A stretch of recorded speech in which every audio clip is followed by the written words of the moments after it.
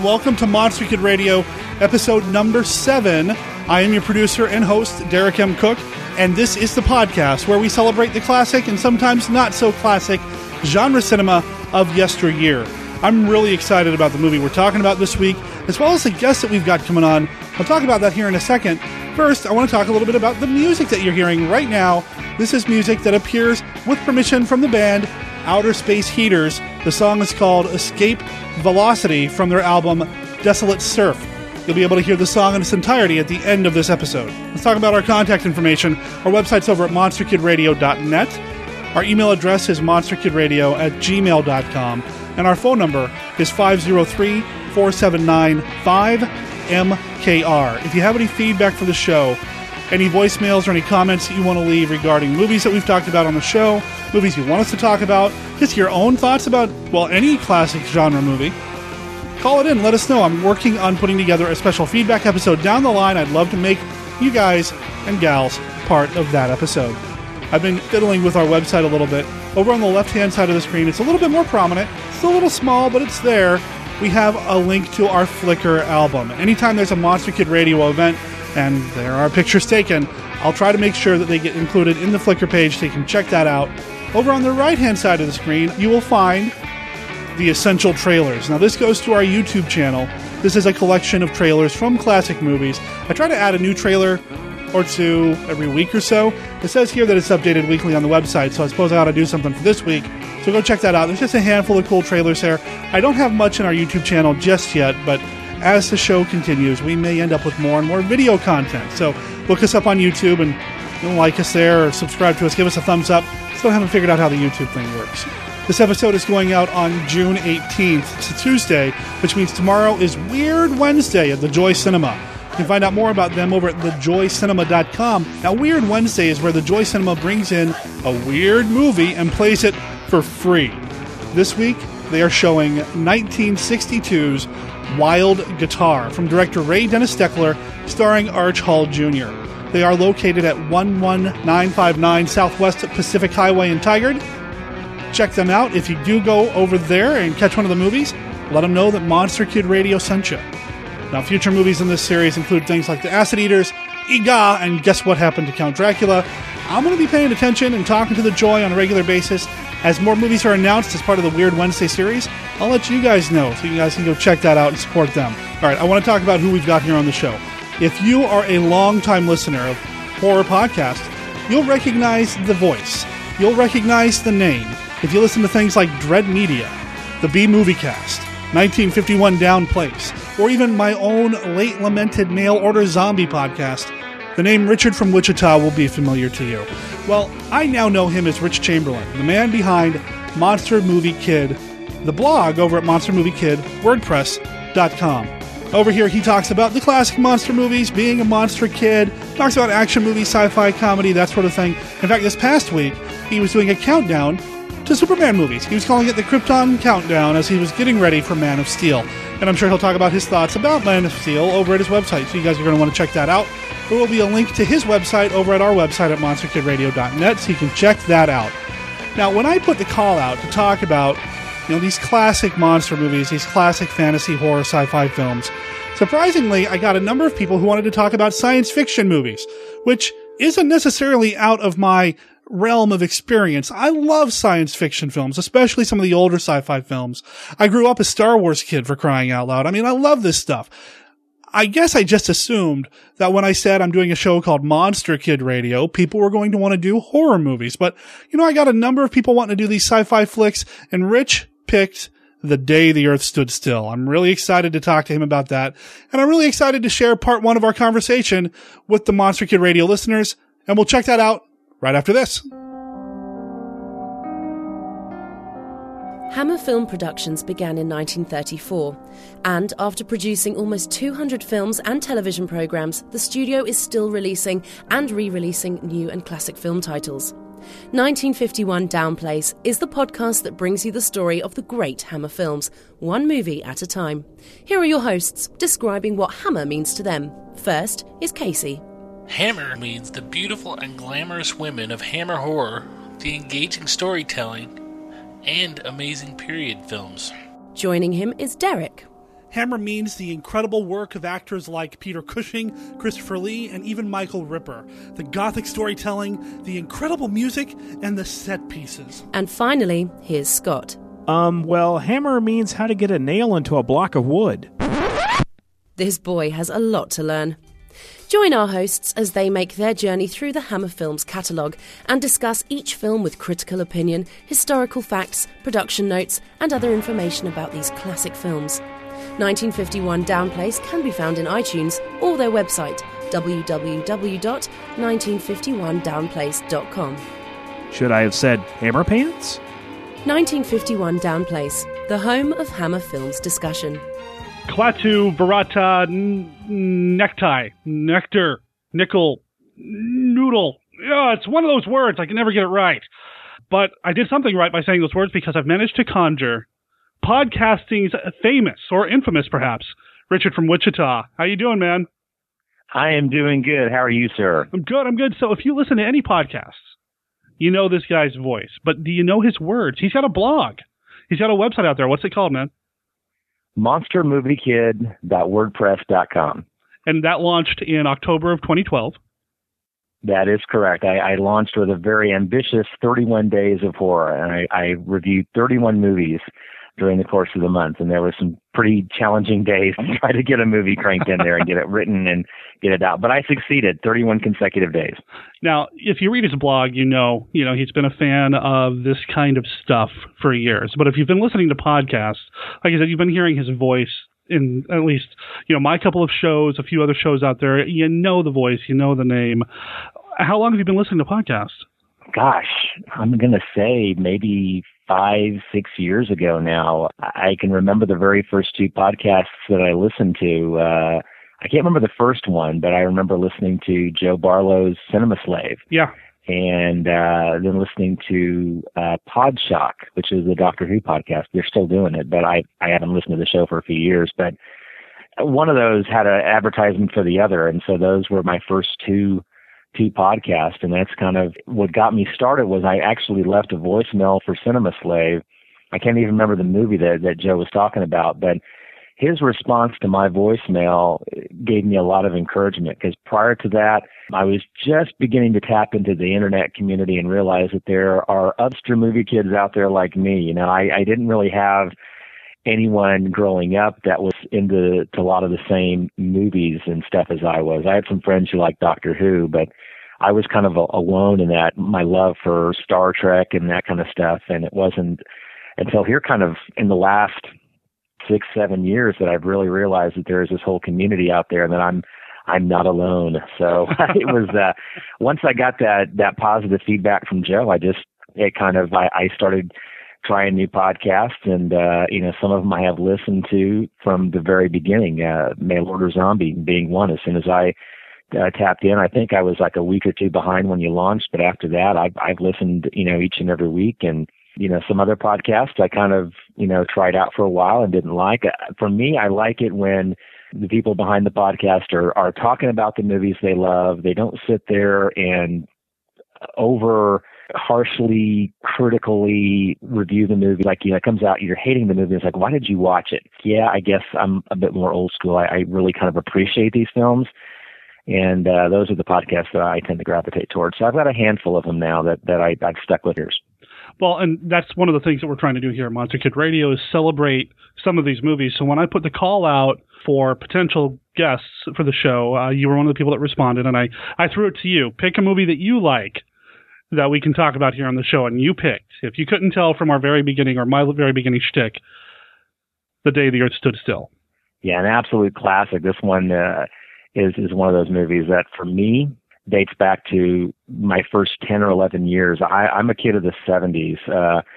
Unfortunately, I'm getting up there in years, but I grew up without cable for about the first 11 years, and we didn't have a UHF station. Where so many other people did have UHF channels that they would watch and would see a lot of these great movies.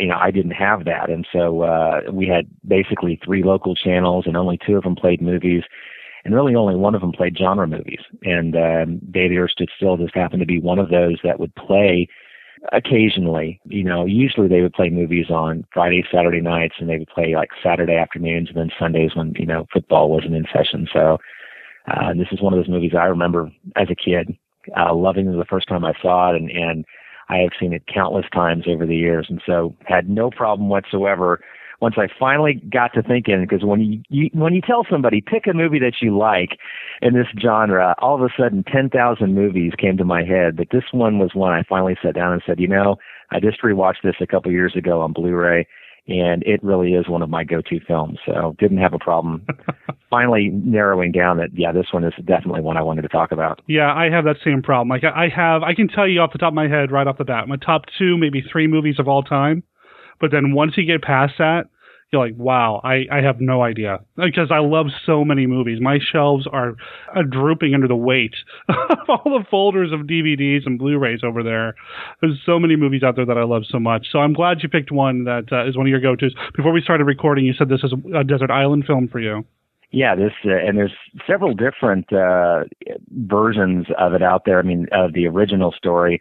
I actually also have vivid memories of the radio adaptation from Lux Radio Theater that date back to, I want to say, probably 79, I think was when I discovered that. I discovered old-time radio when my dad came home from a business trip with a copy of Abbott and Costello's Who's on First. Nice. And he got me addicted into it. It was, I remember the company, Radio Reruns. It was on audio cassette. And I got their catalog, and then I discovered that the library had a shelf full of audio cassettes of old-time radio shows, and I very vividly remember this being one of the first ones that I checked out, and it's very much like the movie. I don't know, are you familiar with Lux Radio Theater? I am familiar with the old-time radio shows, I guess. They didn't call them audio dramas back then, but yeah, I'm familiar with a lot of them, and I go through phases where, part of the year, that's all I listen to the detriment of being on top of all my favorite podcasts. And, then I'll switch over where I let them all build up and then, I just listen to my podcasts. But I am familiar with a lot of the older style, the old school, I guess, classic radio dramas. I've never listened to The Day the Earth Stood Still, though. Well, Lux Radio Theater, what they would do is they would do adaptations of popular movies of the day. And in the early years of the show, which I think dated back to the late 30s, so it was one of the earliest radio dramas. Cecil B. DeMille was actually the host. Wow. And it was Lux Soap was the sponsor. So that's where you get the Lux Radio Theater. And some of those advertisements are just hilarious to listen to. All the actresses of the day talking about how all the different ways they would use Lux Soap to make their hair beautiful and their skin shine. And here Cecil B. DeMille trying to sound real serious when he's talking to him about it. But usually they would do the adaptations, the same year or closely the year that the movie came out, and they would use much of the same cast. And so this adaptation actually happened 3 years later in 1954. But they got Michael Rennie to come back and play Klaatu, and Billy Gray came back as Bobby. Now, they had a different actress play the character of Helen. Patricia Neal, I don't think, did radio, but so sometimes they would have other actors or actresses kind of substitute the role. But it wouldn't work a lot of times if you had, like, for example, they did Miracle on 34th Street. You got to have Ed Gwynn play Kris Kringle. If it was somebody else, it's not going to work. Mm-hmm. So occasionally they would get somebody else to play the lead role of a movie, and it would hurt it. The adaptation wouldn't work. But a lot of times they would do scene for scene from the movie. They would have to obviously cram it into an hour, but the shorter the movie, the more likelihood you're going to get all of your key scenes in there. And the radio adaptation actually did a really good job of including a lot of the key scenes and really kind of actually made it a really faster paced story, although the pace of the movie's great. They cramming it into an hour, it actually kind of worked. So I listened to that again. I think it's about 1979 was the first time I listened to it, and I hadn't listened to it in quite a while. I've had it in my collection for years, but it had been probably, 10 years since I'd listened to it. So it was fun listening to it this morning. While we were talking here, I was looking online to see if it's something that I can find easily, and YouTube seems to have it. I'll check it out later and see if the link's still valid. Now I'm excited to check that out. And Michael Rennie's voice, I'm glad he's still doing it too, because he's got a very distinct voice. He had a very distinct look in the movie, but he's got a very distinct voice as well that went along with that. So that's great that they brought him back for that. And then Billy Gray, does his voice change too much between the movie and the radio? I didn't notice that there had been much of a change, maybe a little bit. This was getting close to the time that he was getting ready to start Father Knows Best. Mm-hmm. I'm trying to think. Father Knows Best maybe started around the mid-50s, if I remember correctly, maybe the later 50s. So he was... I remember watching Father Knows Best as a kid, and I remember he aged a lot in that series. But when the series started, he still kind of sounded like the character from Day the Earth Stood Still. But by the end of the series, he kind of hit puberty, and the voice changed. Okay. By 1954, he was still young enough that his voice hadn't changed. As I remember when I listened, I didn't notice a difference. Excellent. Well, we're kind of dancing around it, and I think a lot of people know what the basic story of The Day the Earth Stood Still is. It's kind of a classic sci-fi story. Well, it is one of the classic sci-fi stories. For those of you who don't know the basic premise of The Day the Earth Stood Still, how would you describe it? It's not overly complicated, but it's still pretty deep. It is really deep, and I think that's what sets this apart from a lot of the sci-fi movies we got in the 50s, because in most cases, and there's a lot of great movies. I love the monster movies or the alien movies that come down, but they're always very distinctly alien in most cases. This was a case where the character of Klaatu was very human-like. I mean, he was a human, and he looked like Joe Average down the street. But clearly, as the movie develops, he starts to reveal hidden powers, so to speak, and you become very aware that he may look like us, but he is definitely much more intelligent, and he's got some hidden powers that, actually there's a few cases where he, you kind of question is like, is he, kind of magical almost with a few of the things he does in the film. But essentially it's the classic, the aliens, come down to Earth, but rather than invade, they are giving us a message and giving us an opportunity to clean up our act. They were content, as they say earlier on in the movie. Klaatu says, we're basically content letting you war amongst yourselves as long as it didn't bother everyone else in the neighborhood and the galactic neighborhood. You right. Guys do what you do in your house, that's fine. But when you start, impacting everyone else, then we're going to have to stand up and say, okay, got some issues with what you're doing here. And that's what this movie's about. Of course, it all tied into the atomic age that we had entered with the Cold War. Right. That was now present in the aftermath of World War II. And that's where there's a lot of similarities in some of the themes that are introduced in the movie as to what the average American was feeling and thinking in 1951. And I think that's what, in some ways makes it a very topical film of the day, but the way it's presented still really resonates with today. I mean, watching this movie 62 years later, and honestly, a lot of the ideas are still, very prevalent in what we go through today.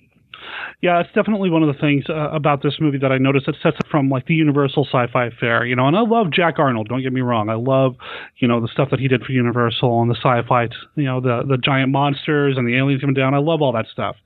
But something about this movie, while it definitely speaks to the time in which it was made, the messages are still timeless, whereas a lot of the Universal type sci-fi movies of the era, they definitely speak to the time in which they're made, but they're not necessarily as timeless because I don't know what the difference is, but there's something about this movie that, still resonates. I mean, for better or worse, there's a reason why this one was remade and something like Tarantula has not been remade. The messages are still valid. We can definitely get too big for our britches before the Cosmic Homeowners Association shows up and says, hey, we're going to have a problem if you keep this up and if you go beyond the atmosphere, And I thought that was a really interesting approach to, like you said, we're getting into the Cold War. We're a few years removed from everything that happened with World War II and the atomic bombs, what we did in Japan. So, we're a few years away from that. We're starting to get into this new era of who's going to build the bomb, who's going to have the biggest bombs, whatever. I'm not making much sense. I'm going to have to edit that part out. There's definitely an interesting transition between the giant monster movie and a thoughtful sci-fi kind of almost cerebral approach to some of this material. Yeah, I think that's why, as you said, that's why this movie is still very topical today, because those are things, even though the Cold War is over, there's still threats, and many of the same threats, although we don't necessarily fear the bomb like we did back in even as recent as the 1980s. There's still, the fear of terrorism and the enemy and what we're doing to our planet. Themes that are still maybe twist and turned a little bit from what they were in 51, but there's still thoughts that the common person has from day to day. And here you have, this person who looks very human, but clearly is not, because he's got this little friendly robot along with him that is going to take care of business if he needs to. And I think that's what a lot of the true sides in this one. You've got special effects; they're used effectively, but they haven't dated as much because. In some of the movies, if you've got a lot of flying saucer images and stuff, I mean, sometimes they're just gonna date. Special effects are gonna move on, and it's gonna be hard to look at these movies. You can enjoy them, but you're not gonna look at it as saying, well, this is something that could happen today. I think watching Day the Earth Stood Still, you could easily say, okay, this could still happen today. A lot of the same things that happen are very much based in reality. Okay, alien lands, what's the military going to do? Well, they're going to shoot it. And that's what would happen today. We're not, there's going to be somebody with a trigger finger somewhere is going to go ahead and let's just shoot the alien. And I think that, as the plot goes on, I know we're kind of sidestepping the plot, but there's a point later on in the movie where Klaatu does something that he's hoping is going to kind of kick everyone into realizing that he's serious, and all it ends up doing is, the military says, okay, now we really got to kill this guy.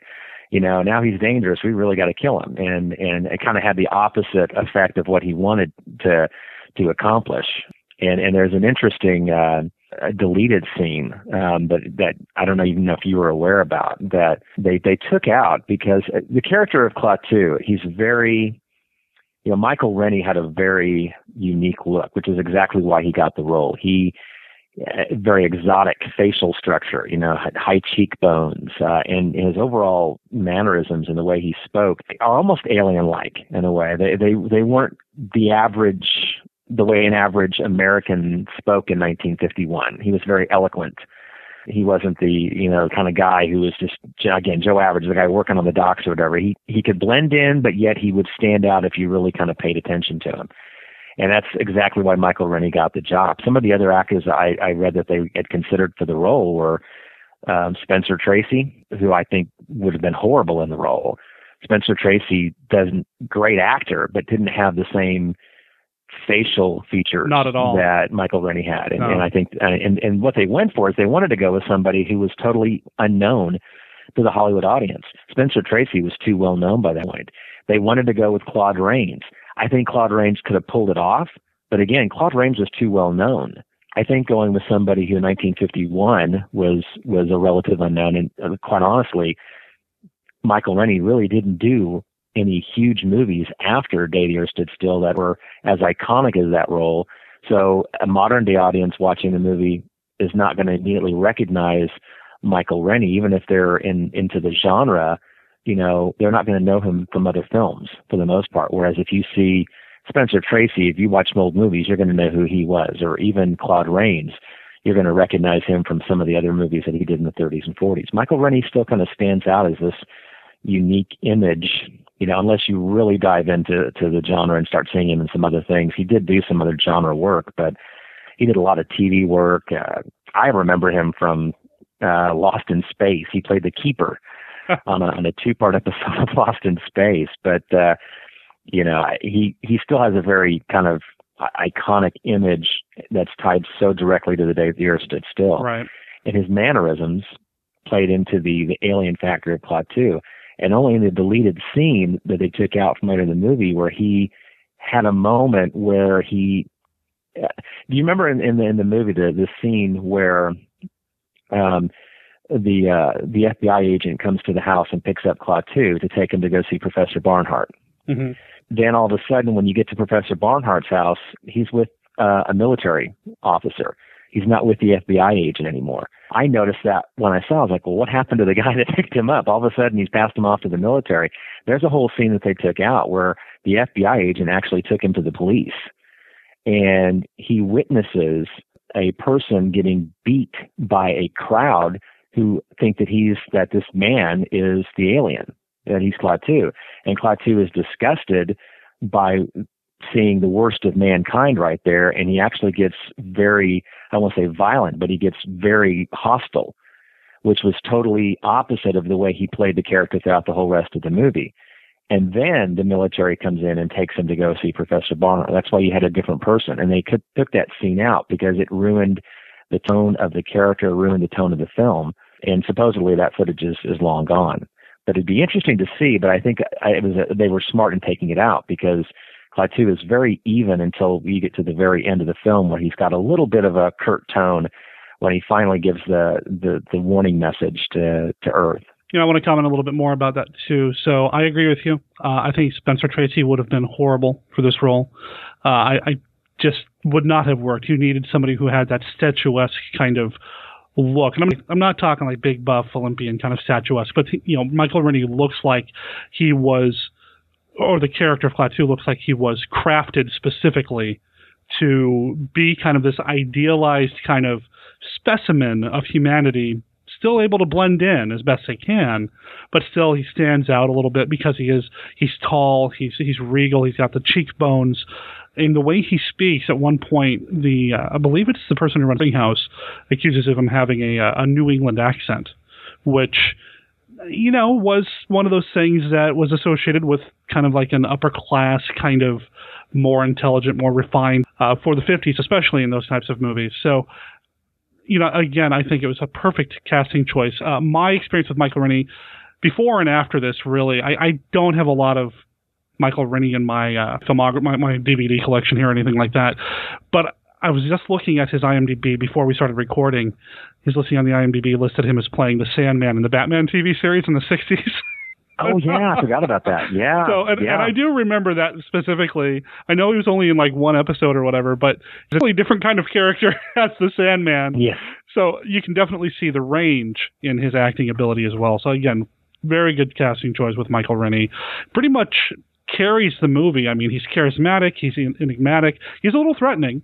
When he's able to do the things that he does, he's called it, sometimes it looks like magic. This is a pretty all-powerful being who could wipe us all out if he wanted to. Yeah, he can unlock doors, apparently. He did that a couple of times in the movie, which I thought was a little odd, but then again, you don't see him actually do it, which kind of adds to the mystery of like, well, is he strong? Does he just break the door, or does he do something to the mechanism in the lock? It's always kind of done off camera. So I thought that was, kind of interesting. It was one of the things like, just a hint. And sometimes that's interesting, I like it when sometimes will throw those things out. Some people will find, will nitpick, and say, oh, that's a plot hole, or that's, something like that I kind of like. It's like it adds a little bit of mystery. I don't necessarily always want everything laid out to me and explained. I don't necessarily want a gaping plot hole, but I don't mind those little things that kind of leave you wondering and thinking. Is like, well, was he really, what powers did he have? I don't need a manual to let me know everything that he could and couldn't do. I kind of like that little level of mystery that they threw out about the character. Right. You mentioned how he was kind of crafted, just the way he looked. Are you familiar with his short story at all? I've never read it, but my understanding is that that's actually part of the deal, right? That's part of the story. Exactly. Yeah, I listened to part of it this morning. It's an extra on the DVD. They had an audio reading. They had a great documentary on the Blu-ray about the author of the short story. That's actually kind of sad.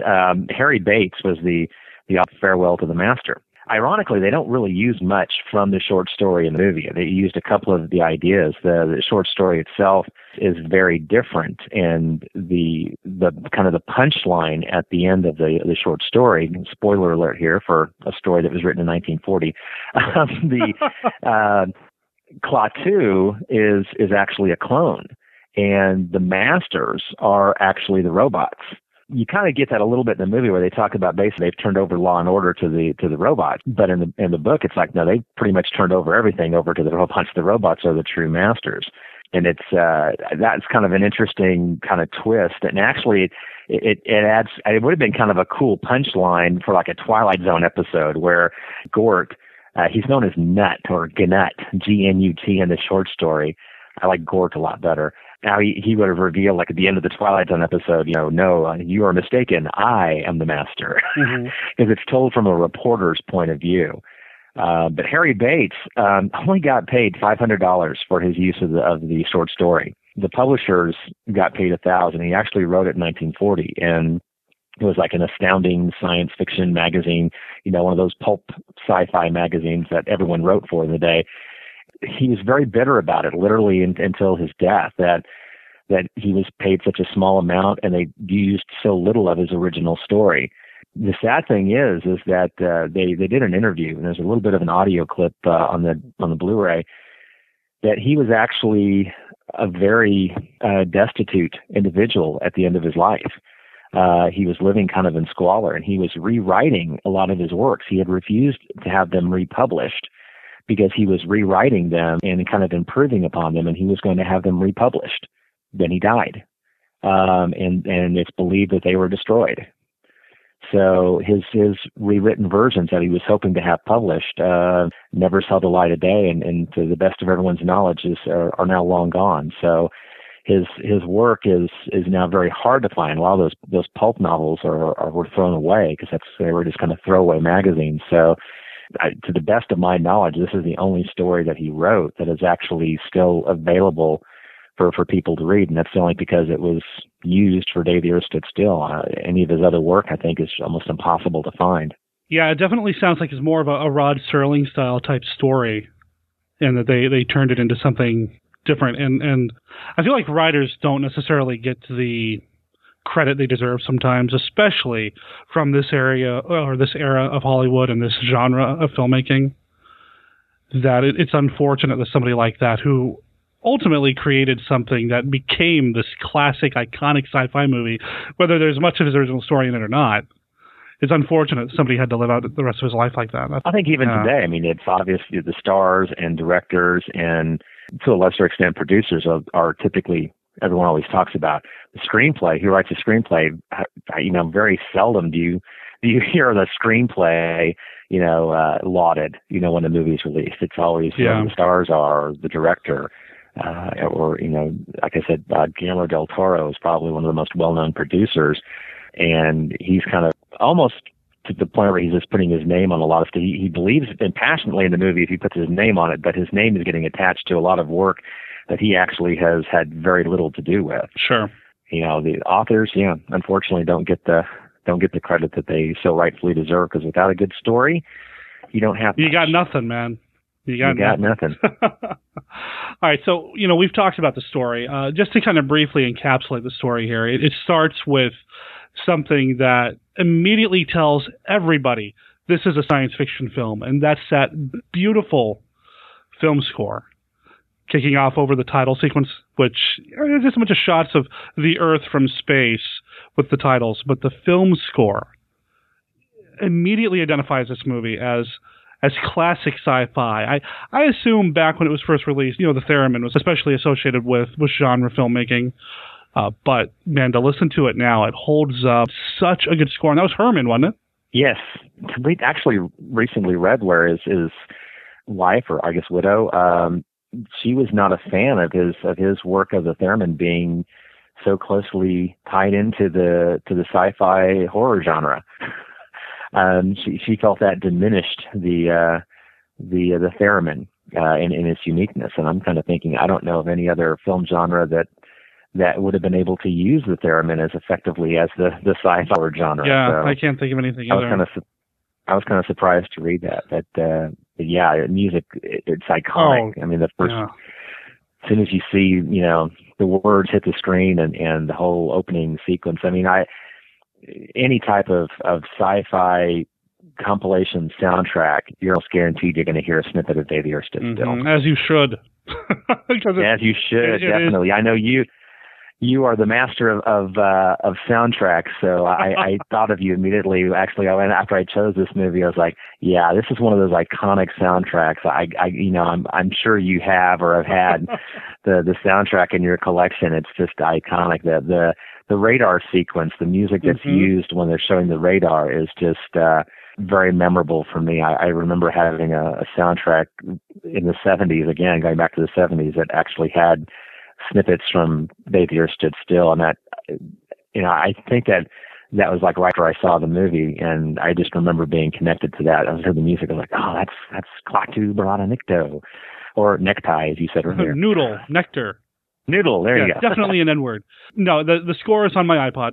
It's been a mainstay of my soundtrack collection since I started collecting film scores from older movies. Once I decided that I love this particular era of filmmaking, this is definitely one that I've had and listened to repeatedly. So yeah, you're absolutely right. As soon as you settled on this movie, I was like, yes. So we get these wonderful opening title shots with the wonderful music. And yeah, we have the flying saucer come down to Earth. And we're just going to do this real, kind of brief. I don't want to get too in-depth about it because I think most people already know the story. Flying saucer comes down to Earth. The military cordons it off.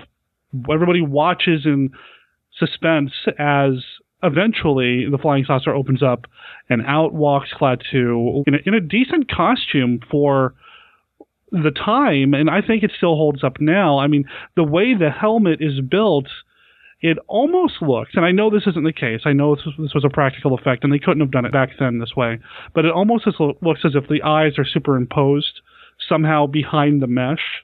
It just makes it feel a little more unworldly to me. Yeah. I really like it. It's Michael Rennie behind the mask, but it looks, because of how it's built and designed, very otherworldly, even though it's a man's shape. And then he pulls out that device. I do question the wisdom here. They've been monitoring our planet for years. They know what we're about. They know what we do. I would think they would know that pulling out a device that pops open once he points it at somebody, they would understand that might be considered a threatening action. So when he gets shot because of it, kind of would have thought he knew it was coming, right? Am I? Yeah, there's a couple of big plot holes with the movie that you have to overlook and can easily be overlooked. Oh yeah, that's one of a couple that stands out. I was like, yeah, you haven't been monitoring too much if you're going to whip out a device like that and know what the response you're going to get. Mm-hmm. And I'm not criticizing the movie. I'm not saying it's a bad movie because of it, but it is one of those things that, and I've talked about this over on some of my other podcasts, there are movies that I absolutely love, but I love them so much, the only thing that I can find about them to criticize, if I have to criticize at all, are the little nitpicks and these little things here and there. So consider it a sign of admiration, I suppose, that I have these little nitpicks here and there. But they shoot him. They bring him into the hospital, and he explains, well, you just blew it. That device would have let your president talk to people on other star systems. Way to go. Yeah. I kind of missed out on Gort. Let's talk about Gort. Gort comes out after Klaatu is shot. And Gort is the one that we should be worried about, because Gort does not take kindly to all the guns being pointed in their general direction. And at first, the first time I saw this, I thought it was really silly that Gort basically shoots a heat wave or something, a laser at the guys holding the guns, and then they just drop the guns, kind of like not even really reacting to what's going on. They just drop them. But then he disintegrates the tank, and that becomes... It finally sank in for me that this thing is a threat. Yeah, it's very apparent that early on. I was like, okay, you need to stand down. And I think that's kind of the message that Gort was given, is like, I'm going to take your weapons out of your hand, and this is what I could really have done to you. Mm-hmm. And as a precursor to what he ends up doing towards the end of the movie. Oh, yeah. And there's references that Gort is one of those individuals. He's a robot that could pretty much wipe out the planet. Mm-hmm. Because he's impenetrable, the skin, and he does really look. He's very. There's only a few scenes when Gort, you think that he could be a man in a suit. He does have kind of a really good. The suit is just kind of a solid suit at times that really does kind of look like he is just this kind of big lumbering robot. But when the visor goes up, he's all business, and he could wipe things out pretty quickly. Definitely. Well, Klaatu gets Gort to stand down, and they take Klaatu to the hospital, and they start interrogating him. I mean, he heals up. They got to heal him up and all because they shot him. But they start interrogating him, and it becomes pretty clear to Klaatu, the prisoner here, until they get what they want out of him. They're not going to give him what he wants. They're not going to put all the world leaders together in a room so Klaatu can talk to them all together all at once. So Klaatu has to break out and is on the run until he finds a boarding house where he shacks up with Aunt Bee. Aunt Bee, yes. She didn't have much of a role, but as soon as you see her, it's like, oh gosh, where's Andy and Opie? Yeah, exactly. You can't mistake her. And this was her first film, from what I understand. So this is pre-Andy Griffith time. But so Aunt Bee's there. She's Frances, is it Bavier? I don't know how to pronounce her last name. The actress. Yeah, I'm not either. Yeah. We'll Frances. Aunt Bee. And she's a very small part of the movie, but she's got such a distinct voice, you can't help but miss her. Really, the people in the boarding house we're going to worry the most about are Bobby and Helen, played by Billy Gray, as we mentioned earlier, and Patricia Neal. Single mother.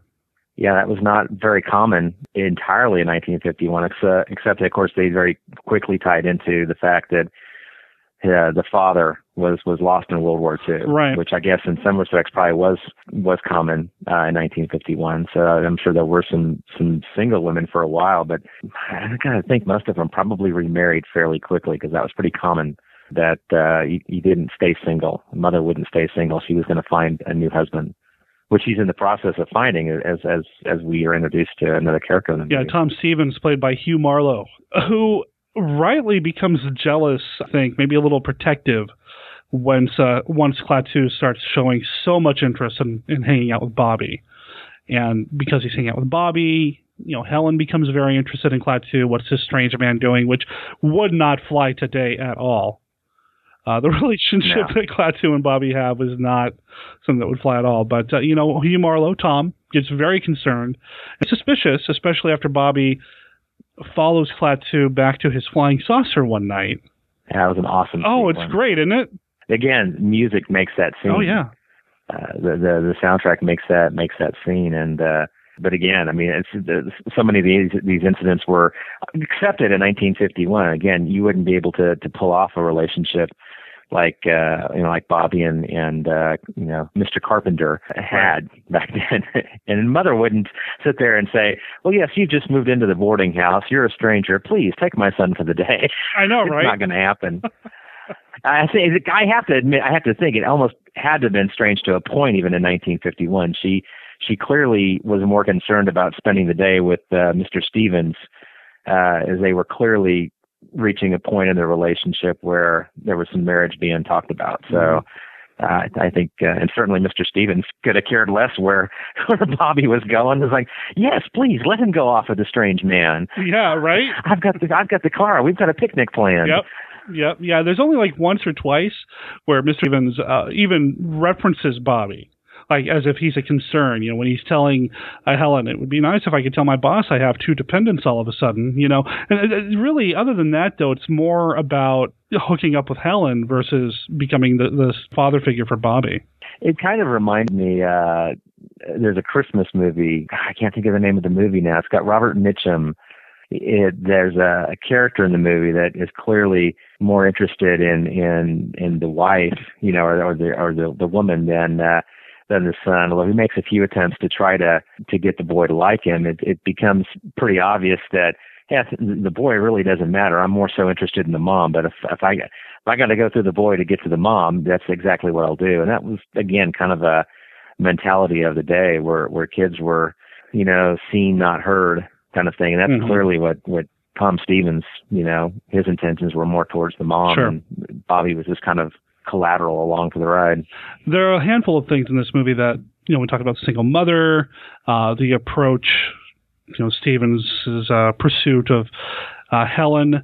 Is something else just as a throwaway scene, and they don't become big players in the movie, but at the very beginning when the crowds are gathering around the flying saucer, there's some African Americans in the crowd. Yeah. And today, obviously, no big deal. Would be surprised if you didn't see multiple races in a crowd scene like that, especially in a place like Washington, D.C.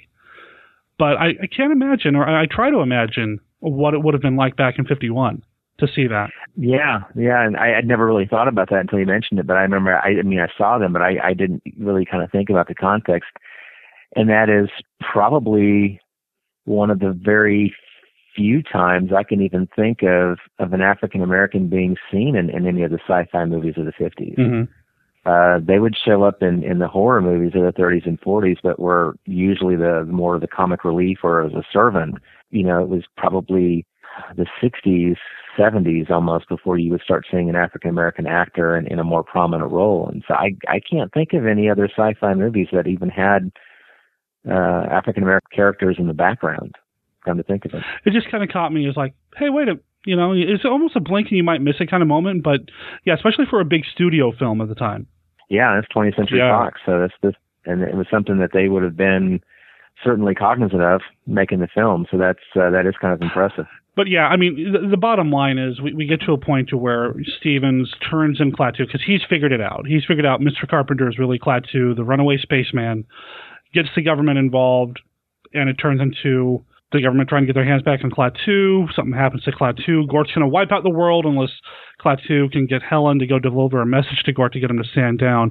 Of course, I did skip over the big demonstration of power that Klaatu gives the world to show the world that he's serious, or at least the world leaders that he's serious, and that's wiping out all of the electricity on the planet all at once at the same time. They made a reference, though. He did excuse a few things. He didn't do hospitals or airplanes in flight.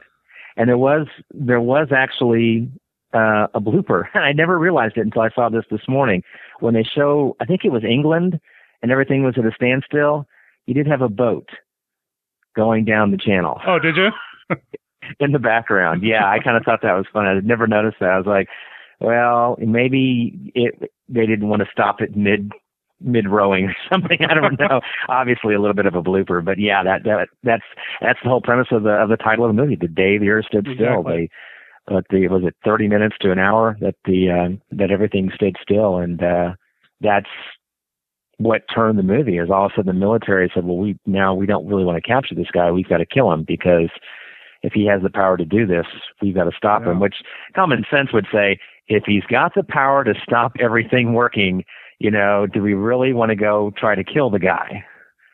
You know, chances are he's got some other weapons that are going to make, you know, again, the military just kind of plunged forward, and we're going to do this. And it's no surprise that the Army did not cooperate with the making of the film. Yeah, no kidding, right?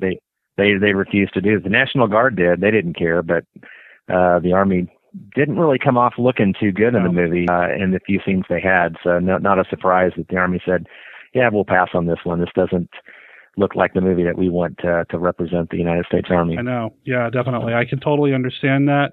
But even today, as you said earlier, I feel like if this was something that were to happen today in real life, I think there would be God, I don't want to sound disrespectful, but I do feel like there'd be a more cowboy kind of approach to it versus, okay, let's hear what this guy's got to say. Yeah, I think that I think you're right. I think that's unfortunate. That's exactly how you know we'd immediately approach it. We'd go into defensive mode rather than realize if they've got the technology to even come to our planet, that's something we don't have. So that's automatically puts them, you know, a notch or two above us. But common sense probably wouldn't kick in. You know, the military, you know, no offense to the military, but there's going to be that automatic, we've got to defend. And that's, they'd automatically kick into that mode. And it would, somebody somewhere would have to be to let logic prevail and step in before, you know, something bad happens, which is exactly what happened at the beginning of this movie and towards the end of this movie, you know. Well, the person who tries to have logic prevail in this movie is Professor Barnhart. Now, he's the scientist that Klaatu has kind of chosen as to be his mouthpiece, or at least his connection into the world leaders, or at least the world scientists. And he's played by Sam, is it Jaff? I think it's Jaffe, I think is how it's pronounced. I liked him a lot in this. I thought he had just enough of that kind of crazed antisocial scientist thing going for him with the hairdo and everything. Yeah. And an appropriate amount of respect for a being who is clearly capable of doing some pretty amazing things, magical things, because really it's technology we don't understand. Might as well call it magic, right? I really liked his performance in this, and in his scenes with Michael Rennie's were second only to Michael Rennie and Billy Gray, I felt like. Yeah, I have this, you just had the look, just kind of the scientific look with the poofed up hair and the kind of overall expression on his face. Not maniacal, but definitely eccentric. And, unfortunately, luckily they allowed him to be in the movie because he got kind of wrapped up in the Red Scare. And this was actually the last work he did for about 7 years. He got on the blacklist for a while. Until his name was eventually cleared and he started doing work again. But pretty much throughout the 1950s, he wasn't in anything once he did this. And initially they wanted to remove him from the role, but Darryl Zanuck said, no, we're going to keep him in. But then after that, he disappeared from Hollywood for most of the decade. That's unfortunate and kind of speaks to the opposite of what this movie's really about, tolerance and not one another and all of that. So that's really unfortunate. Yeah, it is. He popped up in a few other genre films. A few years ago, I saw the Dunwich Horror from 1970. Yeah, I was about to say, I love him in the Dunwich Horror. I love the Dunwich Horror, probably for all the wrong reasons. It's a pretty cheesy 70s film, but I love that movie, and I love the soundtrack. Go back to my soundtrack. He was also in The Lost Horizon from 1937, which is a movie I have not seen in a long time. And I remember, that's not a sci-fi film, but it's definitely got some fantasy elements in it. It's not a straightforward adventure or drama. It's definitely got some of the genre elements kind of mixed in there. And I can't remember the character he played, but he's kind of had the same look. That's just him. That's Sam Jaffe. He's got this look, and from the time he was young in Hollywood to his later appearances on TV in the 1980s, he kind of looks the same and kind of almost acts the same in every role. That's just kind of his persona, which fit perfectly for this movie. Definitely. Huge thanks to Rich for dropping by and spending some time with us here at Monster Kid Radio. We're going to be back in a couple of days with part 2 of that conversation. So we'll talk a little bit more about that movie, maybe talk a touch about the remake. We'll just have to see how it goes. Also, appearing in 2 days on the next episode of Monster Kid Radio, a brand new segment, something new that I'm going to be doing here. And it'll be short, sweet, and I'm not going to tell you any more. That, ladies and gentlemen, is a tease. Monster Kid Radio is a registered service mark of Monster Kid Radio, LLC.